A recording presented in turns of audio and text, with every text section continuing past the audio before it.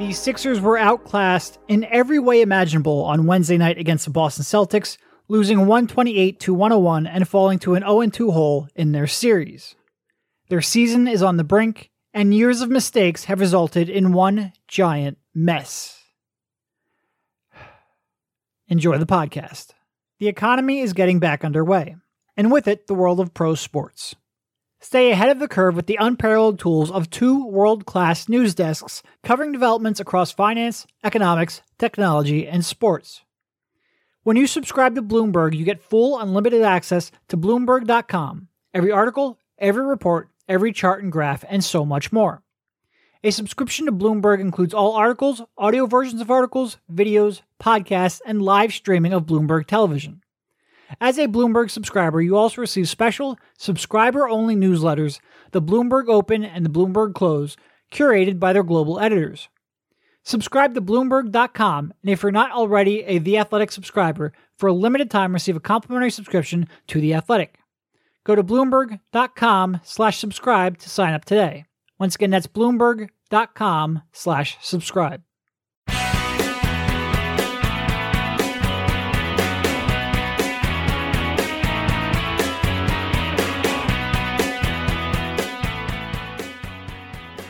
All right, welcome everybody. This is Derek Bodner, joined by Rich Hoffman on the Sixers Beat, a part of the Athletics Podcast Network.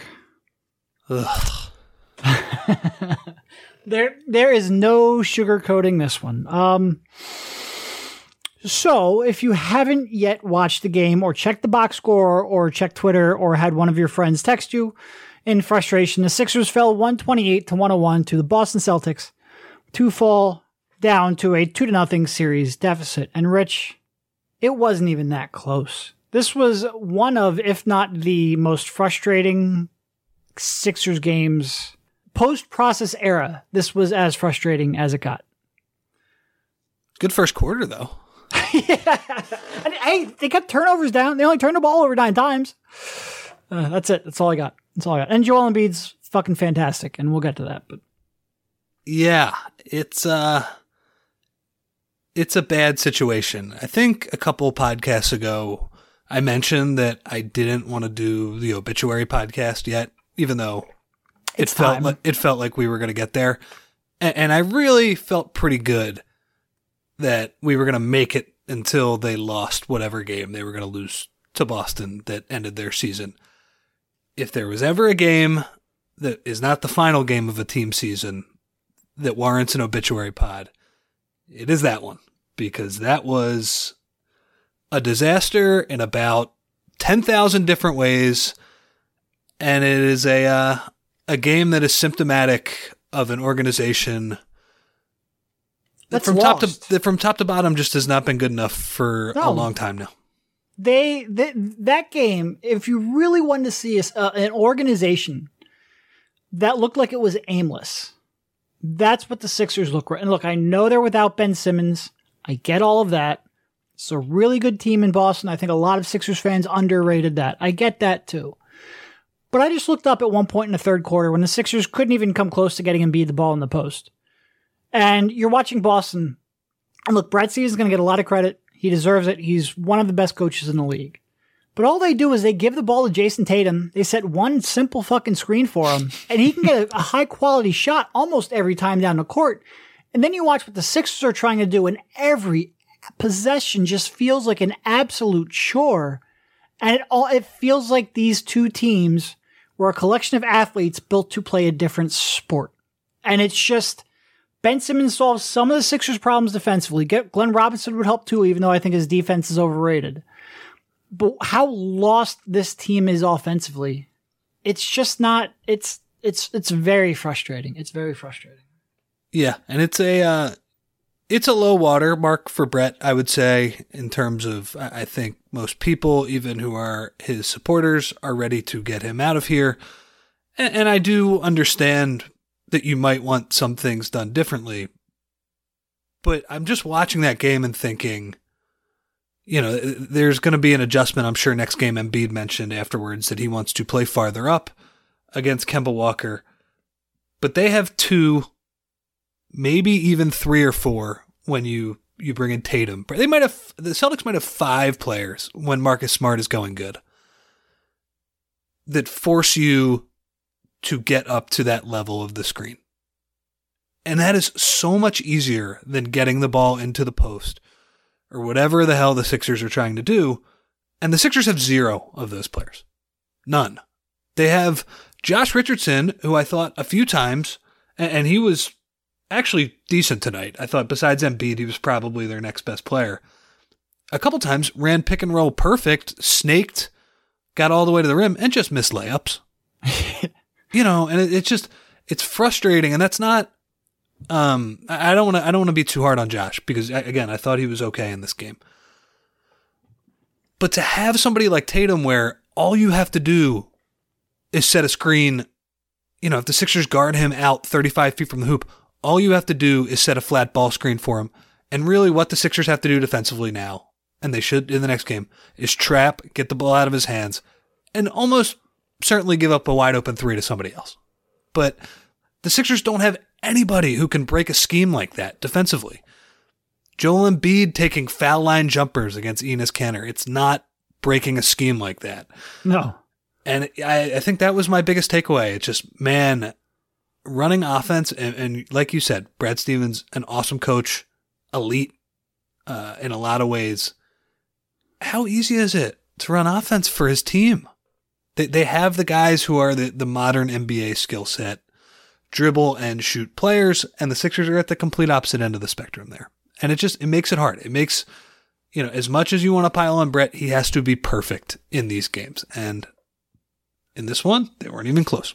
And look, Brett is going to be fired. In a couple days, Brett, and look, I'm not reporting anything. I'm making the same speculation that you are. But almost nobody believes that Brett Brown will survive a first-round playoff exit. And look, I completely get, I don't even think that's necessarily the wrong decision. I think at some point, make changes so you can see whether or not it was a coach. Even if maybe I think the issues are deeper than that, see whether it is a coach, because that is the easiest thing to change. Pull all those levers that are easiest to pull first, and changing a coach is the easiest lever. But what I've been cautioning, and what I've always been cautioning all year, is that I think if you think you're going to change a coach and these issues are going to magically go away, I think it's so much deeper than that. And this series, like I said, Brad Stevens, great coach. I think where you see that is on the defensive side of the court more than the offensive side. Brett Brown a week ago, 2 weeks ago, I forget, when they played Dame Lillard and the Blazers, you could hear him. He's like, that is the hardest person, a guy who can create with the ball in his hands and who can come off of a screen and just terrorize you. That is the hardest person to guard in the NBA. Sixers have none of that. They tried to get 2. And one of them in Markelle Fultz, we don't need to rehash that. TLDR, yada, yada, yada. It didn't work out. And then you had Jimmy Butler, and we can get into that, but that didn't necessarily work out long-term either. And then they just... Jimmy's good, but he's not terrifying you off the screen. And he's not Tatum level, yeah. He's obviously a lot better than whatever they have right now. And his ability to get to the free throw line in an unorthodox way is something that you see in Miami. Jason Tatum, he gets 1 inch off the screen, he's fucking pulling, and he's making shots. I didn't even think Matisse's defense was that bad in this game on a few of those shots. He's just... You need a really star of that level to compete in this league at the highest level. A perimeter star who can come off of a screen at that level to compete at the highest level. And for all the resources the Sixers have invested in so many different players, to not have one that, not even, okay, you don't get a Jason Tatum. They're hard to get. And by the way, the Sixers weren't in love with Jason Tatum at the time of the draft either. And they weren't going to get him because Boston never makes that trade. If they believe and they know that the Sixers are taking him number 1, they don't let the Sixers trade into that pick. So it doesn't matter. But I talked to people with the Sixers. They didn't think he could grow into this number 1 option. The general gist was, good role player, good in the system. Boston had him in his rookie year. We don't think he can make that next leap. Oh, oops, he did. But it's tough to get a guy like Jason Tatum. I get it. You're not even fucking close. You're not even in the ballpark of a Jason Tatum. Tobias Harris is a low rent version of Jason Tatum. And it's just, the reason this game is frustrating isn't because they lost. It's not because they're going to lose this series. We expected that. The reason that this game was frustrating is because they don't look like they're close. And when you have someone like Joel Embiid, and look, pick and roll offense, probably the easiest type of offense to run in the NBA. Post up offense, the easiest one to defend against. You need somebody to complement him offensively. They're not even fucking close. They're not close. It's tough because they have two teams in their division. And I mean, who gives a shit about divisions? But whatever. Two teams who they play 4 times a year, who are their rivals in the Eastern Conference, who are about the best organizations in the league in Toronto and Boston. They have awesome GMs. They have awesome coaches. And their players, I think you can argue that the teams are better constructed, but their star players seem to also get better in ways that we don't really see with Joel and Ben. And part of that is they were really good when they got here right away. Right. I think the argument you would make with Joel is that his improvement came between when he was drafted and when he played. And look, he clearly wasn't playing 5-on-5, but he was doing a lot of shooting, doing a lot of drills. He had that one summer before he got the second injury where Ish Smith said he was dominating the gym. Like, I think he progressed a lot in those 2 years, even if he couldn't practice normally. But yes, you're absolutely right. And I think, go ahead, I'll let you finish and I'll add on. Yeah, and I don't want to pile on those two because they are the best thing the Sixers have going for them. And they have gotten better in some ways, obviously, Ben's defense. But when you see guys like Tatum, when you see guys like Siakam continue to get better in these super meaningful ways where they've become kind of number one options, that is, I think, a little bit of an indictment on the players too. And I guess my point is that the Sixers, they should be embarrassed how much better those teams are than them. And I get it. It's a tricky fit with their stars, but organizationally, they've been lapped by those two teams. And even Boston has taken some wrong turns with Kyrie Irving. Yep. It hasn't all been perfect for them. But it's just, there's just so much that these other organizations do better.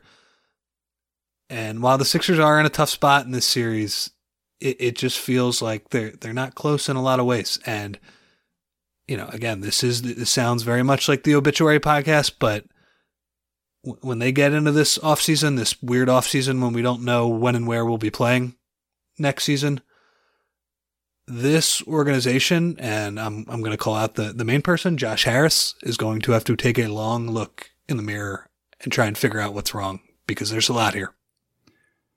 Rich, a Lakers lottery pick, a number 5 pick, Landry Shamet, 2 first-round draft picks, $180 million, $109 million. Tobias Harris, gave away part of the answer. Dario Saric and Robert Covington, and 2 max cap space. And what do you have to show for it? You have Josh Richardson, Tobias Harris, and Al Horford.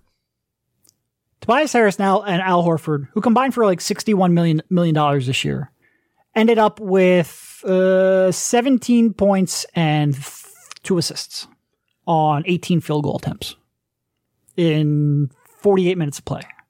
Harris doesn't even look close to scoring. No, he's been fucking dreadful. I mean, like, think about this. Tatum, we talked about his creation ability and his ability to take these step backs and shoot off the dribble and all this stuff. Joel Embiid posting up with Boston digging down and giving Harris catch and shoot wide open wing shots. Can't even do that. He took two threes today. Yeah. He could have taken 7. Yeah. Missed them both. And he doesn't take, I don't know. You can keep going. Sorry. No, I mean, that's all I got. Like they had to get all those assets, all those different ways. They needed one of those moves to work out, and it wasn't enough. It wasn't enough. I don't know what to say. I think what is sadder about this right now is, the Sixers have had their rough spots over the past, 5-6 years, whatever it's been. We've had some podcasts where it's been, oh yeah, this is pretty goofy what's going on right now. But at least at those times we could point to, oh, they had cap space. Oh, yeah. Simmons and Embiid are super young and they haven't played yet. Oh, they have all these assets and draft picks and all of these things. as the national media and people were bagging on the Sixers and saying what a crazy organization is, all this stuff, I think on every one of those podcasts we said, well, they're still in an okay spot. The difference now is that it's going to be hard for them to get out of this situation because, like you said, they have committed all of this money to guys that nobody is going to want at that money. At least they got that number 21 pick. Yeah, Mikey Moose is the only thing they got going for him right now. The biggest fucking shot of his Sixers career. Yeah, and that's so, like, this was, this is not only that this is who they have, it's that this is who they're committed to. Like, it's going to be so tough to pivot out of this. The only one who's really easily movable is Richardson, and that's because he's only got 1 year left on his contract. Yeah. It's just, I mean, the idea of this team and how they constructed it. And look, I'm not going to lie. I said... It's like Elton Brand thinks it's still a late 90s when he came into the league. I don't... And that's what we said coming in here. We wondered how they were going to get buckets later in the year. They've been worse defensively than I thought they'd be. Far worse. Yep. And that's part of the reason. I mean, I think I picked for them to go to the finals. I feel like an idiot. That was really Meanwhile, stupid. Ime Udoka still gets head coaching interviews. It's honestly a little bit amazing. And look, I don't know how much say he has. I think historically the defensive coordinator has had pretty wide-ranging latitude under Brett. I don't know how much exactly Ime has, but I'm a little surprised that his performance this year hasn't been scrutinized a little more when we talk about some of these head coaching vacancies. But anyway. It's interesting. Yeah, I don't know. He has a great reputation. Everyone likes him around the league. He did a good job in San Antonio. So you want to give him a pass, but the defense hasn't been good enough. Yeah, and coaching, like we said, sometimes there are circumstances that you just can't account for. I agree with you, though. This defense sucks. It's not good enough. And I think, as well as Embiid played offensively today, his defense... He was not good defensively at all. His defense has sucked for a couple of games. And I think it's annoying to watch Enes Kanter just slide in front of him for offensive rebounds. Enes Kanter, very good offensive rebounder. Don't want to shortchange him there. But Embiid...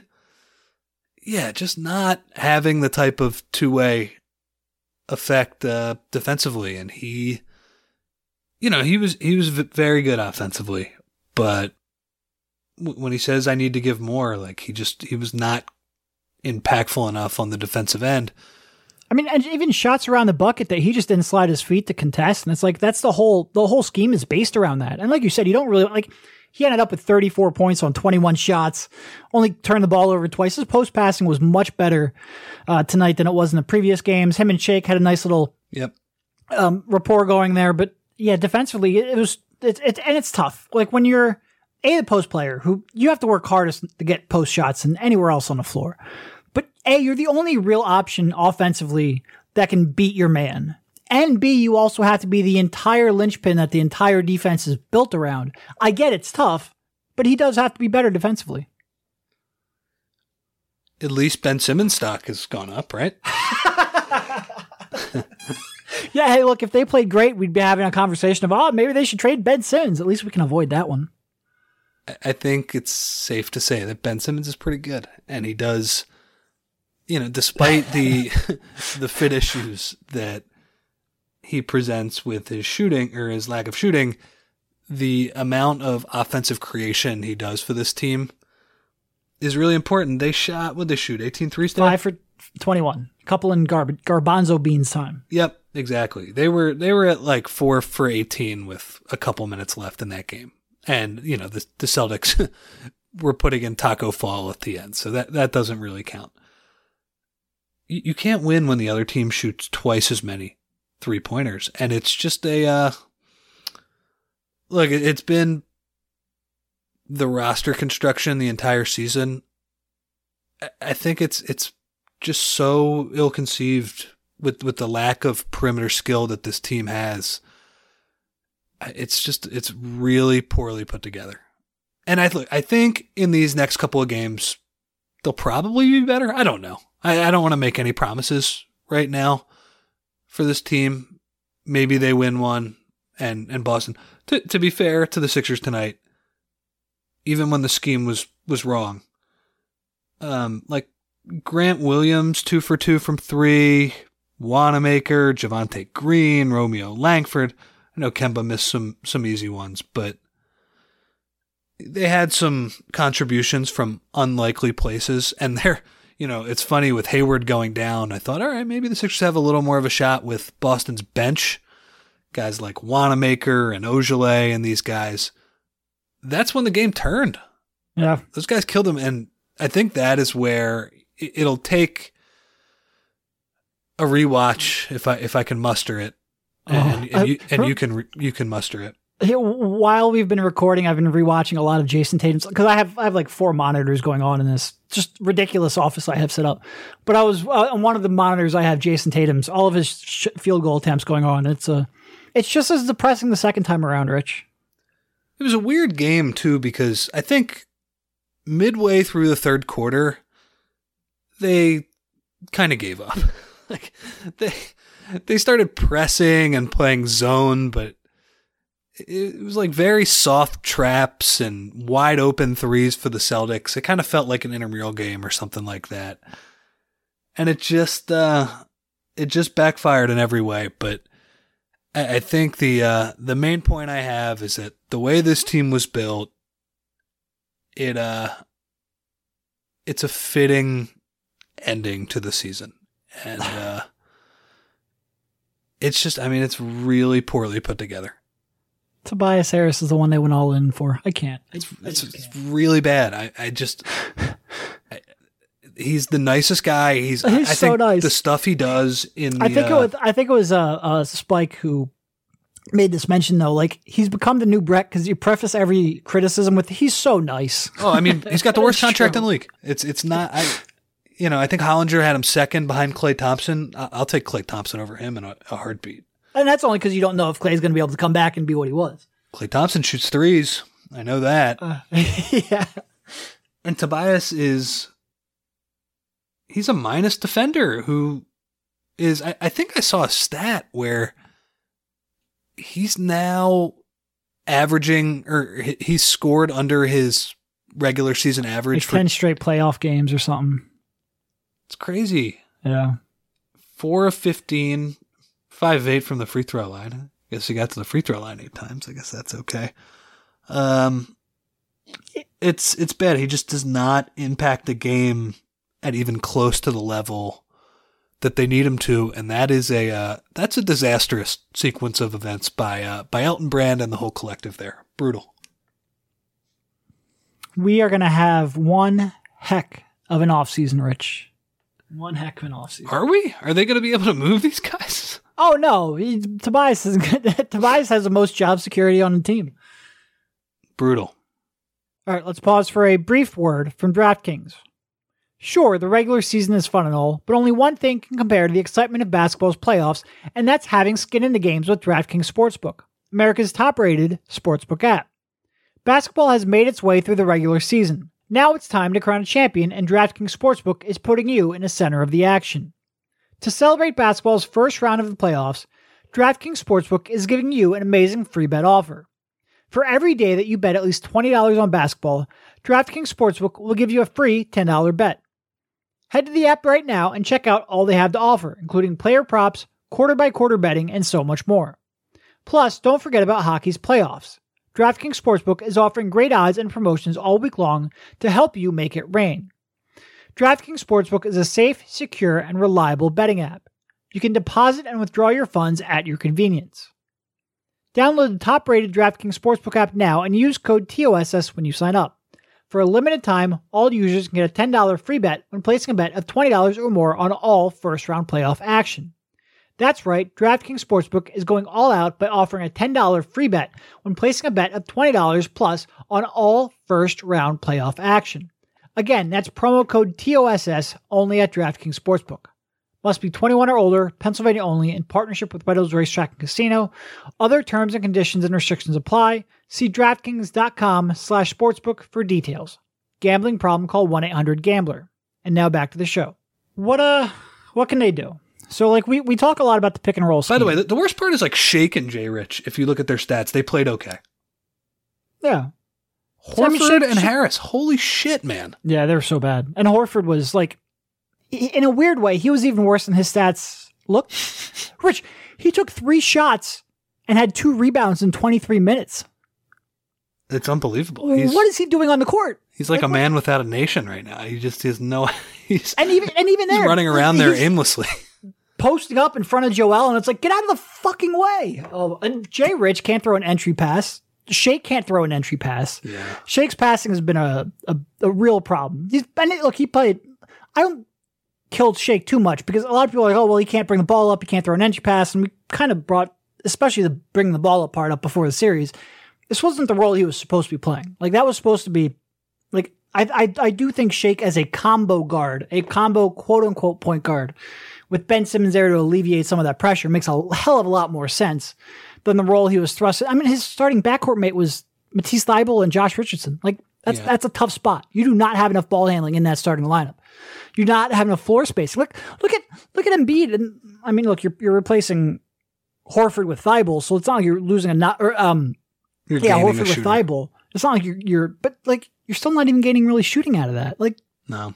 Richardson, 18 points on 6 of 12. Probably would have been 10 of 12 if he could have made a layup. He actually thought he was decent. Had 3 assists and 1 turnover, but that turnover was the worst entry pass I've ever seen. He had Embiid sealing in the middle of the lane, and Harris had one of these in the first game of the series. Simple bounce pass, and that's a score. Yep. Where they throw these entry passes, and I think Embiid, he's dropped a couple too. Sneakily, you don't want to completely put it all on the passer sometimes when you watch it closely, but he's got a pretty big strike zone, and they're not hitting it. And I just think, I don't know. What do you think they can do in this series besides lose? Oh, well, they can definitely lose. They're going to lose. I mean, I do think the pick and roll coverage, and look, I thought you did a great job explaining it earlier today. And Embiid not only being back there to cut off the drives, but also to cut off the cutters. That happened when you top lock and sort of force them down on the baseline. It's all true. Tatum and Walker are they're too comfortable pulling up, not only from 2, but from 3. You're asking too much of Matisse to chase over there and get that rear contest. And to be honest, they don't really look as bothered by it as they were the first couple games of the regular season anyway. It's not having the same impact. I think, and I don't know if that means bringing Embiid up, because you don't want Embiid dancing with Walker out of the 3-point line. That's not going to work. No, and by the way, they brought Embiid up a couple times in the first game, not even up to the 3-point line. He gave up an M1 to Walker. He went right the hell by him. So I don't know if that means helping off of the wings and pinching down. Yeah. And letting some of these, especially now that Hayward is out and you're going into less proven bench players. I think that's probably what you look for the most. And Embiid taking a step or 2 up as well. But you got to do something. You can't just let Jason Tatum. I mean, he's walking into these shots. Like, he shot 8 for 12 from 3. They look like layups. It's too easy for him. And he's skilled enough where he can rub right off Tice's shoulder on these screens. And Matisse, as good as he is, there's just no way to get around it when he's pulling up that close to the screen.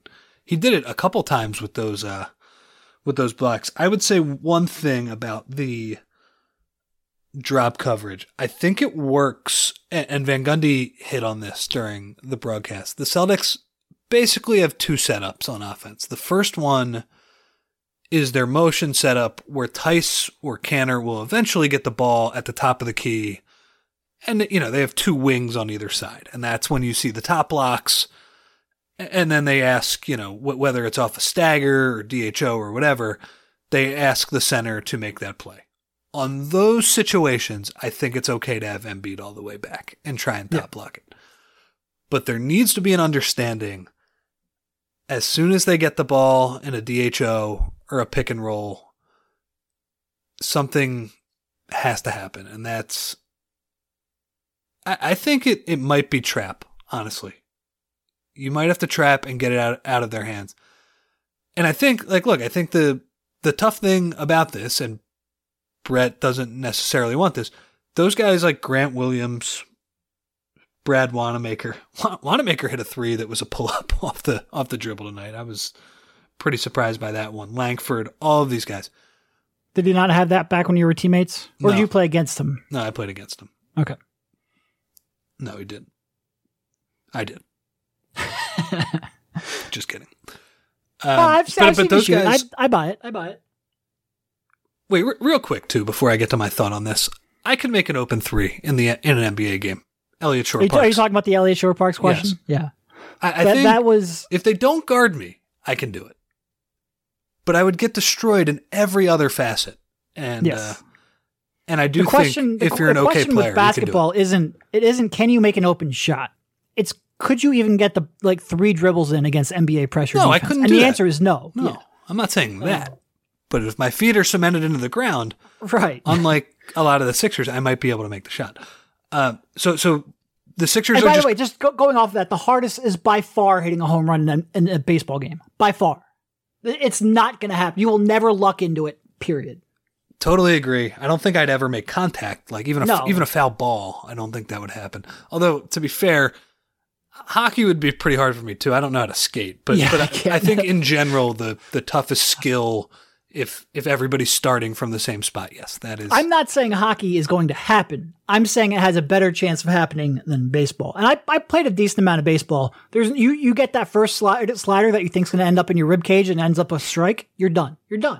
There's a reason why guys are the number 1 pick and they have to play minor league baseball for 4 years, right? Before, right. Even guys that are that great at it and work that hard for that long, they're still nowhere near ready. Yep. All right, good talk about that tweet. I got to say thank you. It's better than talking about the Sixers. Thank you to Elliot for giving us a short interlude there. That was that was a pretty funny tweet.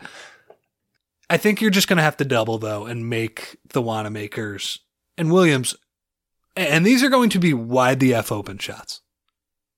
And you're just going to have to make them shoot those. I don't think during the end of the first quarter, beginning of the second quarter when the Celtics made that big run and they had, I think at one point they had Tatum, Williams, Canner, Ogilvy, and Langford on the floor. That's one where it's like, okay, I know Canner made a 3 at one point. Tatum, you need to get the ball out of his hands. That team is way too limited for him to beat you in any way. So yeah, I would like to see some sort of change, but yeah, I think just bringing Embiid up to the screen. No, it's not gonna work against this team, and I think it's one of the tough things about the NBA right now. You have guys like Lillard and Walker and Tatum and these players. I just don't understand what you do with them if they have 3 good shooters surrounding that pick and roll. It's tough. But the Sixers, whatever. I would rather anybody else shoot open 3s because at this point, the Tatum shots are layups. And frankly, they've gotten pretty lucky with some of the open 3s that Walker has missed. Oh, yeah. Yep. Why was Raul Neto in the game? I almost called him Raul. I'm so frustrated I can't remember his name. Why was he in the game? Really weird.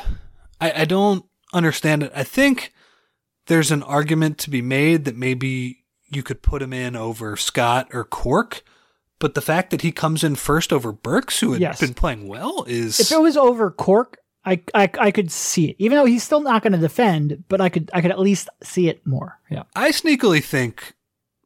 I think that Neto is sneakily worse than Cork on defense. He's just too small.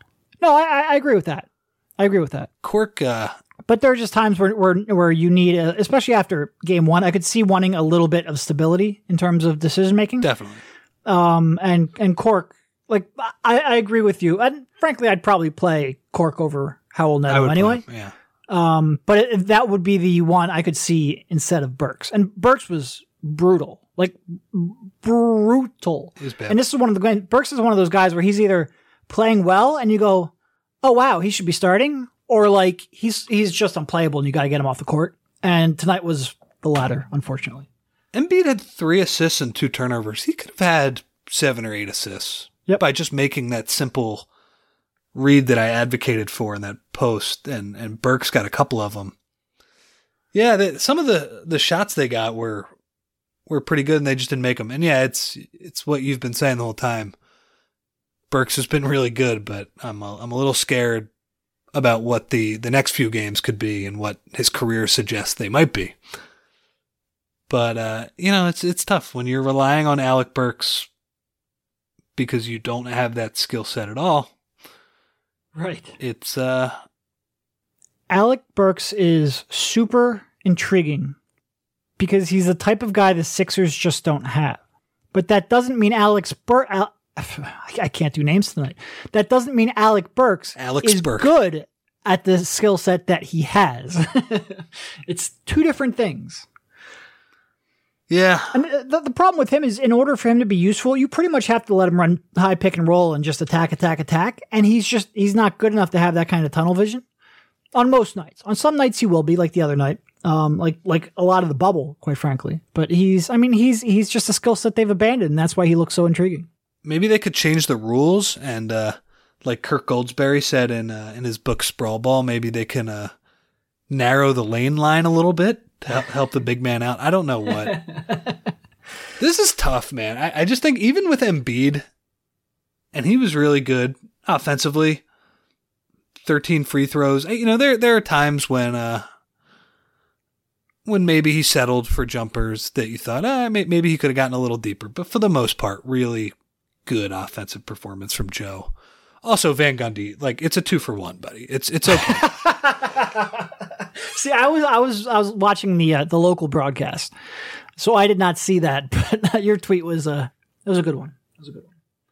I just think every time he shoots a three, we can spare me a little bit. I think he shot 2 threes on a night, and one of them was only to get a 2-for-1. Yeah, and you can't get all the way to the basket at all times. It's tough. I think, the Sixers and their spacing is always going to be rough. I think there's probably a little bit too much made of the dunker spot in the past few days.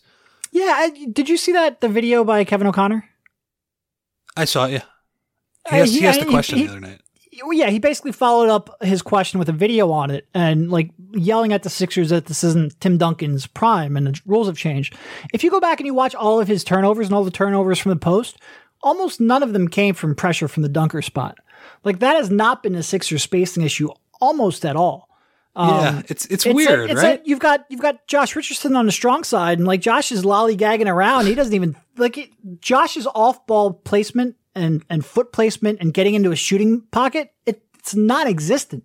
Boston does not care about Josh Richardson on the perimeter as a catch and shoot threat because he's not even ready. He's going to get the ball, pump fake, drive, and they're just willing to help off of him constantly. They're willing to help off of Matisse Thybulle constantly. Even fucking Tobias Harris they're helping off of. It's not, the dunker spot hasn't been the issue. Even though if I might think a little more about a 4-out, I don't think it's been the problem with the Sixers post offense. It's a weird thing where I would rather have him 4-out, but on the other hand, if you put Thybulle in the corner 4-out, his defender's not moving. Right. And Thybulle is the perfect person to put in the dunker spot because A, he can dunk, he can cut, and he's not spacing anyway. Yeah. He's got a small dude on him, so he could actually get a rebound. Right. Yeah. I think this series has made me rethink Ben and the dunker spot a little bit. I don't think it's a good thing that he's always there, but it does go to show that their issues with spacing go far beyond that. And yeah, from the first game, I think the bigger problem was not being able to put a shooter on the strong side, whether that was Burks or Shake or Cork. I don't know how you could enter the ball. It'll be interesting. I mean, I understand that a lot of the film people I follow on Twitter wonder why they don't move at all. And, they need to cut and they need better spacing and all of these things. It's tricky because Embiid's not getting all the way to the other side of the paint on these post-ups. He's He's either shooting in front of the player or maybe getting to the middle.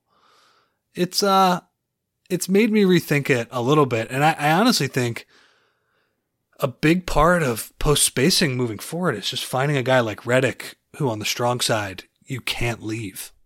Yeah. And making that double come from somewhere on the weak side where then you can be a little more creative cutting and Joe can have that extra split second to find guys. Because Boston, they're doing the same thing every time. Yeah.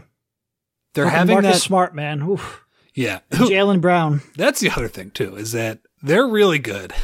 And they have these guys that can play halfway in between to the point where really the only thing Joe can do is spin baseline, which is kind of scary if you spin back because they'll steal the ball from you.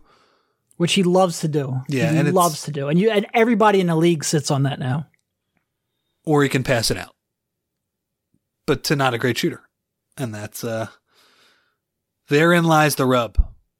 But you just see the Boston Celtics, in addition to being better coached and better ran, they have these players that are multidimensional and can do all of these crazy things on the fly. And I understand there's like a need for maybe a little more creativity than what Brett is giving you. But a lot of the creative switching and things they do, it's personnel driven on the defensive end. Shake Milton is not able to do that. Tobias is not able to do that. No, and it's so amazing. They're really impressive, by the way. Boston? Yes. Yeah, they're great.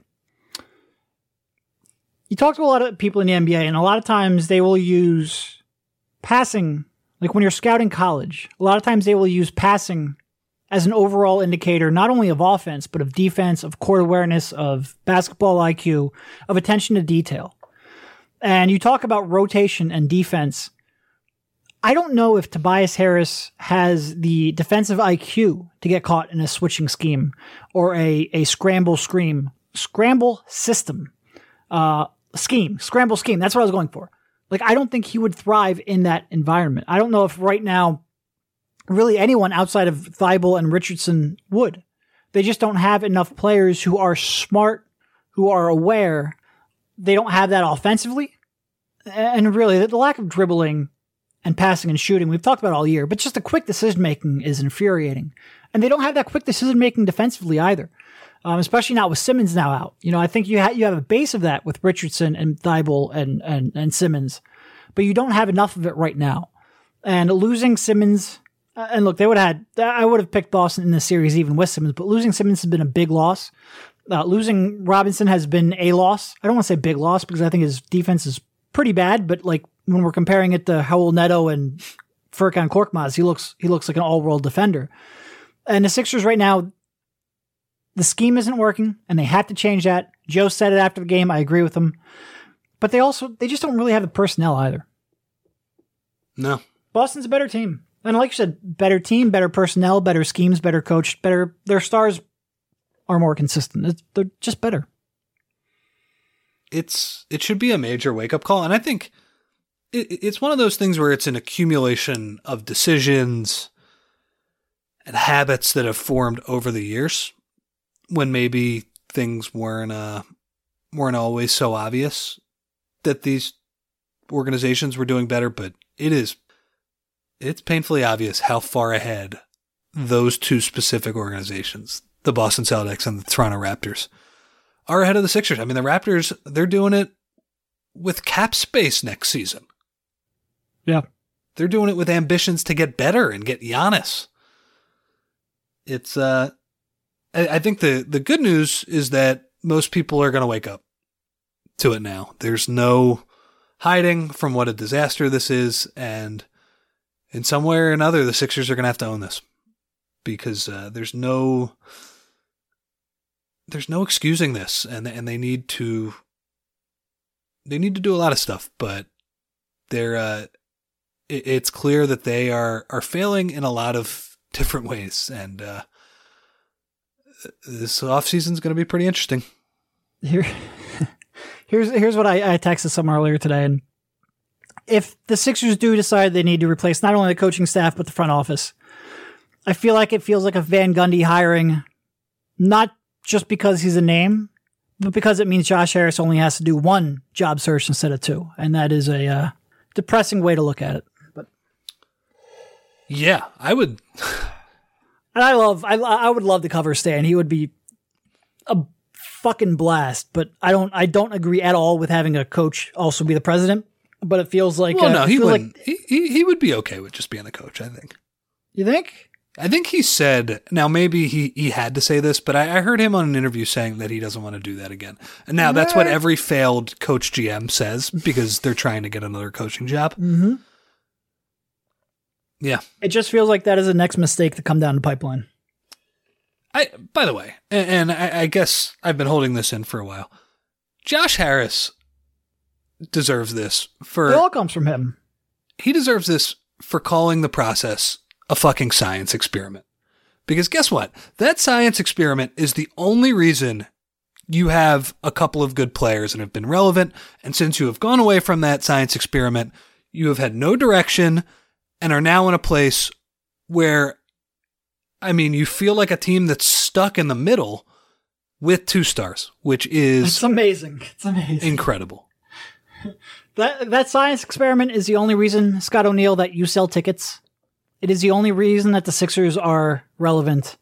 And this time, conduct a wild science experiment like conducting a job search. Don't hire your advisor's kid after interviewing 2 people. Oh, I know you started with a list of 75 people. Whatever, you interviewed 2 people. Do not promote from within a guy who has no experience. Like, do an actual search. This is you're gonna fuck up and waste a star's prime, and that is the biggest sin to commit in this sport. We were holding that in for I don't know how long we've been podcasting for, but 45 minutes almost at this point. But it's the fucking truth. Look, I had to watch that game, man. I had to watch that game. It's the truth, and they need to evaluate what they're going to do moving forward and just own how bad they've been. It is, by the way, they are meat nationally. Meat. They are going to get slaughtered. And by the way, they deserve it. Yes, they do. Joel Embiid, 34 points, 10 rebounds, 3 assists, 2 turnovers, 1 block. Didn't matter. Didn't even come close to mattering. You were outclassed in every which way. And with that, Rich, thank you for jumping on, and have a better day than the one that is about to end here tonight. If they win game 3, we should talk about it like none of this happened. I think that would be a very funny podcast. I mean, no, I don't think, I think it'll be a gentleman's sweep. I don't think they will lose in 4 unless they just completely give up, which, I mean, it's not impossible. Like, at least normally in a normal world, you would have your home crowd to sort of give you an artificial boost here after getting really not even being competitive. They don't have that now. So anything is up in the air. I think they win 1 out of. I'm with you. It's a tough situation to be motivated. I think when you know, I think there is something to play for though. If they are a little more competitive in these games, I don't think that should affect any of the decision making moving forward. But like, let's see something from the players and from Brett. I think that would reflect better on them moving forward, even if these changes need to be made anyway. I'll just say that. And don't do the 1, 2, 3 Cancun thing. Although you're not going to Cancun during a pandemic. All right. Well, on that note, have a good one, and we will talk to you soon. See you, man.